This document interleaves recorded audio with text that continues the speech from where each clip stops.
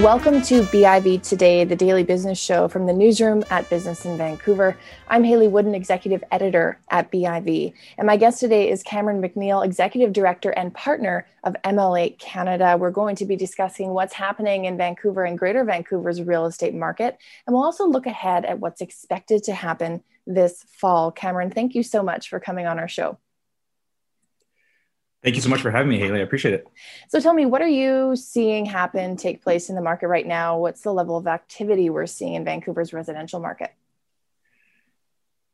We have had such an incredible, I was going to call it a roller coaster, but that applies ups and downs. We've had such an incredible market in the last 18 months.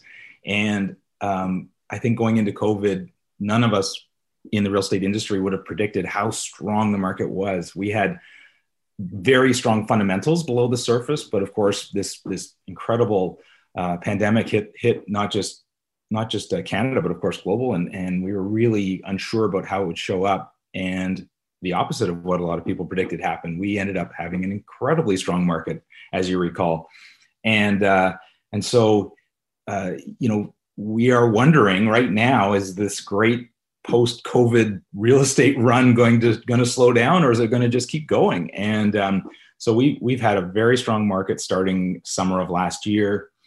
Many of those months and many of those regions and different sectors were record-breaking, and it's just been a very, very strong real estate market, despite the fact that we haven't yet started to see immigration flow back into the country and into the city. So it's been pretty wild and quite often a surprising market for many of us. Yeah, I like your roller coaster analogy because many other industries and sectors certainly experienced ups and downs in line with the opening and shutting down of restrictions and access in BC and beyond. And the question you raise is a good one. I don't know if you have any thoughts on it, but is there anything happening in the market right now to indicate that we might then see a bit of a down period or any kind of a slowdown? Yeah, you bet. We, at MLA Canada, we have a very strong advisory group that watches the market very carefully.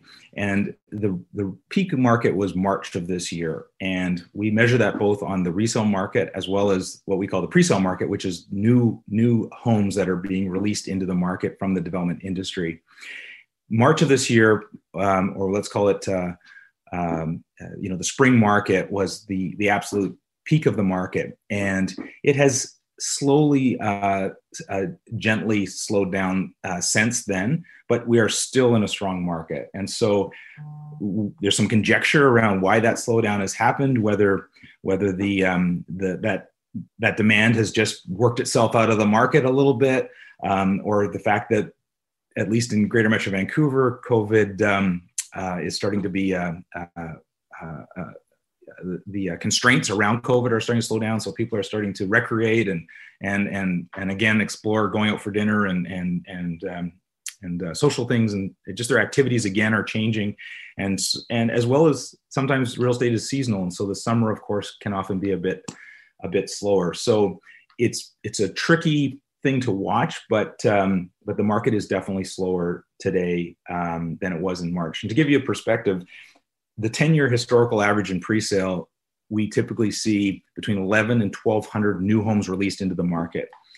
In March, we were seeing 55 to 60% of those new homes being released being consumed or sold within that same month sale, which is a very, very, very high sales rate for new homes being released.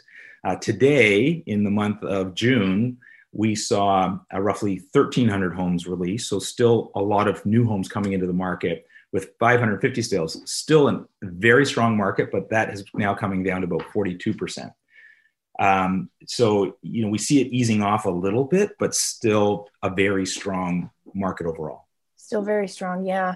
You mentioned immigration. We haven't really had international travelers or people coming to Canada for quite some time now.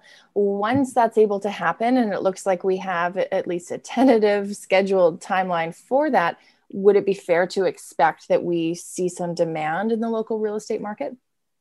Absolutely. So this is people that have followed MLA and our predictions. Immigration is one of the foundational pieces that drives our real estate market. And Our federal government has increased our targets for immigration going back a couple of years, and those targets have all been interrupted, as you mentioned, because of COVID. And we expect to see 1.2 million to 1.3 million new Canadians coming into Canada over the next 3 years. And that is a historically very high number. It'll be the single largest immigration wave this country has ever seen.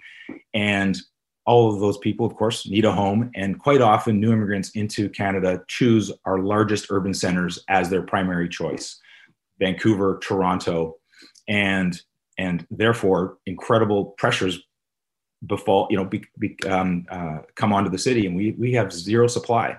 That's part of the reason why we're seeing prices push up again. And when that immigration wave happens, and it may not happen at the end of this year, it may happen at the beginning of next year, but let's make no mistake, it will come, and it will come in a very strong way. It will greatly impact our real estate market. That's a big number. And I was going to ask you, what's the state of our supply? I mean, you and I both know municipal governments, provincial governments, and federal government are all looking at how to create more affordable housing and also just increase the supply that we have. But it sounds like it's not going to keep pace with this massive wave of immigration expected to come. How would you sort of characterize the amount of supply being built now, and maybe the gap that exists in terms of what we should be doing to prepare for this wave? Haley, this is a very big subject around the boardroom tables at MLA and with our clients and developers. There's so many layers of complexity around trying to get supply into the market and the whole affordability conversation. I think what is important for listeners to think about is, first of all, Vancouver is one of the most spectacular places to live in the world, and continues to be rated so. And unless we do a terrible job at managing our city, it's going to continue to be one of the top destinations in the world. And so, even if we released double the supply, I think that supply could easily be consumed by new immigrants coming into Canada. The government is trying to play with things such as foreign buyers tax and things like that, but this is not a foreign buyers story. This is Canadians and even longstanding Vancouverites that are trying their best to stay within the city, despite the incredible difficulties around affordability, as well as new Canadians coming into the country, competing for that same real estate. And that competition, of course, just eats up any new supply. Now, this is all exacerbated because the cities and municipalities are just frankly moving so slow. A project takes years to even get approved, let alone built. A typical project, if a developer was to acquire the land today, they wouldn't even be able to start to offer it for sale for most likely 2 years plus. Then it takes roughly a year to get organized with sales and finance and construction costs, and then perhaps another 2 to 3 years to build it, depending on its form of construction. So that is a 5 to 6 year timeline. So if the supply need is today, it won't be delivered for 5 years from the point the development community makes a commitment to that project. And those timelines are just way too long to be able to keep up with supply. So business decisions made today are entering the supply into the market at 5 years down the road. It's a very, very long timeline. Mm-hmm. I'm curious for your thoughts on this. We've seen a lot of people not have to go into the office for work, and perhaps even anecdotally, a lot of people making decisions about where to live based on their at-home work needs, and also maybe not needing to come into the office, not only during the pandemic, but perhaps moving forward. Is that a significant enough trend where that could actually maybe free up some meaningful amount of supply within our downtown core for new people coming in who very much want to live in an urban center? I love this theme, Haley, when it comes to changing trends. And COVID has accelerated trends that already were afoot pre-COVID. We were already starting to see working people having greater flexibility being offered by their employers.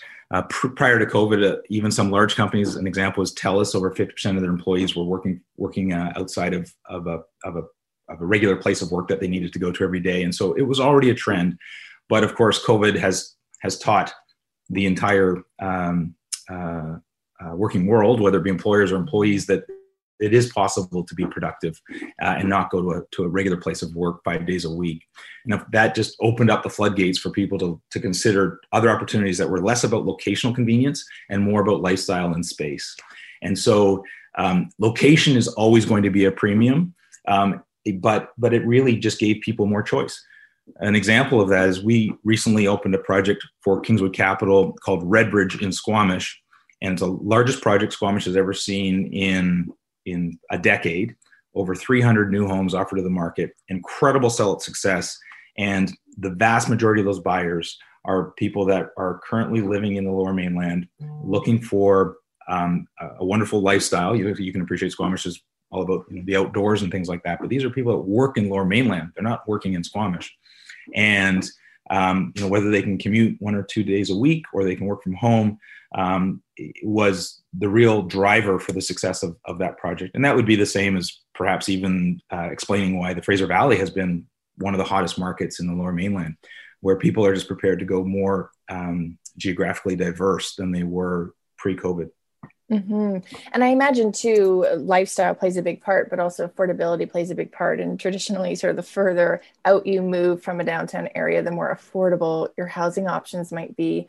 One thing I wanted to ask you was about CMHC's restrictions around mortgage access. And we had some tightened restrictions this year, but then we also had CMHC acknowledge that maybe some of the tightening of restrictions wasn't the right course of action to take. And then they're making the application process a little bit more accessible for some individuals. Have you seen that have any kind of material impact on the market?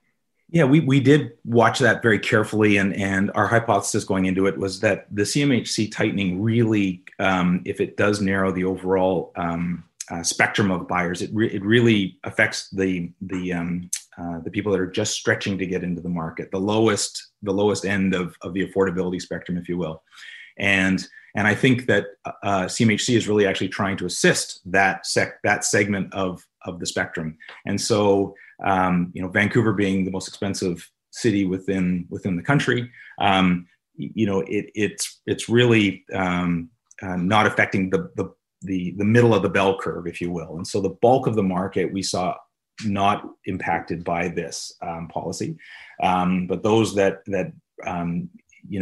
had constraints around qualification or equity down payment, it potentially could have affected that a little bit. The market was so strong in the last 18 months, it's really hard to see how much it did impact it, but it did overall affect people's buying power.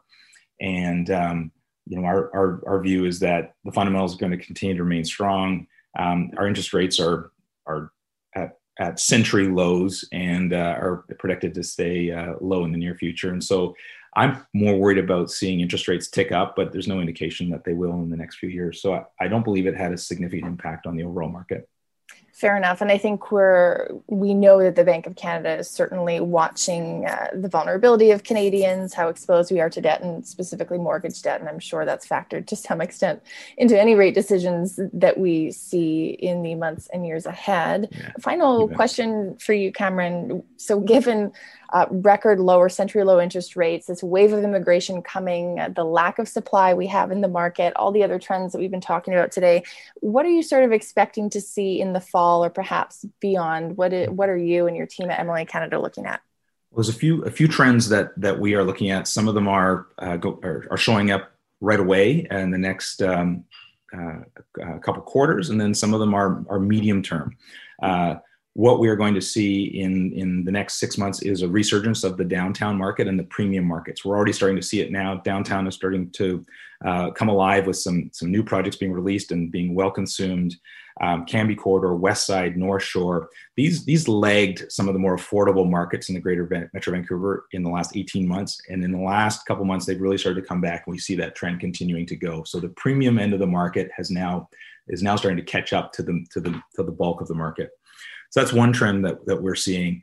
The immigration doesn't just include long-term new Canadians, but also includes all the students coming back as well. A huge wave of students that will start to push rental rates again and really start to have a trickle-down effect to the broader market when we see tens of thousands of students coming back into Greater Metro Vancouver. So, immigration will continue to play a significant role in the medium term as new Canadians start to settle. And then there's some fantastic medium to long-term trends. We touched on it with just people's changing lifestyle. And so we are helping many of our clients with envisioning and designing new projects that include more flexibility for people to be working at home, many interior design ideas to allow people to be, an example would be a couple working out of a one bedroom. How does that look like when someone's on a Zoom call and someone else is in the kitchen making coffee and those kinds of just, those just very, very typical things. And of course, we're seeing much more of those clever ideas coming, or, very thoughtful ideas coming into homes. And we fundamentally will see some of these shifts. But when we talk about people having more geographical diversity in their choices, I want to be very clear. Downtown Vancouver and the premium markets will always be the premium markets. And downtown Vancouver, we are predicting we'll start to see new price thresholds again. The height of the market was achieved in 2016 in all markets in Greater Metro Vancouver. In most of the more affordable markets, we've already exceeded those highs, but now we're going to, we predict over the next 6 to 18 months, downtown Vancouver and the single family premium markets are also going to achieve new highs again. Well, there you have it. Cameron, thank you so much for joining the show. And I look forward to potentially having you back in the future to talk about some of the trends that you're seeing and some of the interesting data that your team is looking through. But for now, thanks so much for coming on the show. Thank you so much, Haley. Thanks for having us. That's Cameron McNeil, Executive Director and Partner at MLA Canada. I'm Haley Wooden, Executive Editor at BIV, and this has been BIV Today, our daily business show. Thanks so much for listening. We encourage you to get updates on new episodes by subscribing to our show, and you can find us on your favorite podcast app. You can also find our archive of shows over at biv.com/audio. Thanks again for listening. We'll be back with a new episode tomorrow.